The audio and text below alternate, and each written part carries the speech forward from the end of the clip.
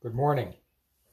This is the Moravian Daily Text for Friday, March 27th, 2020.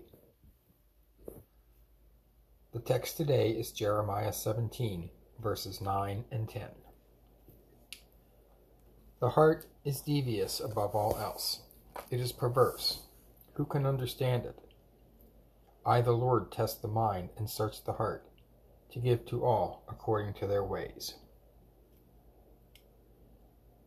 The teaching text is 1 John 3, verses 19 and 20.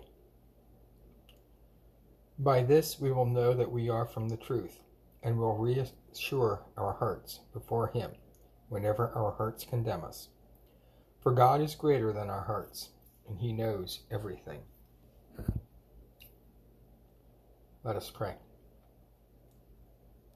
Forgiving God, we confess that at all times we rely more on our own abilities than on your grace. May we open our hearts to you again, so that we may follow where your Spirit leads.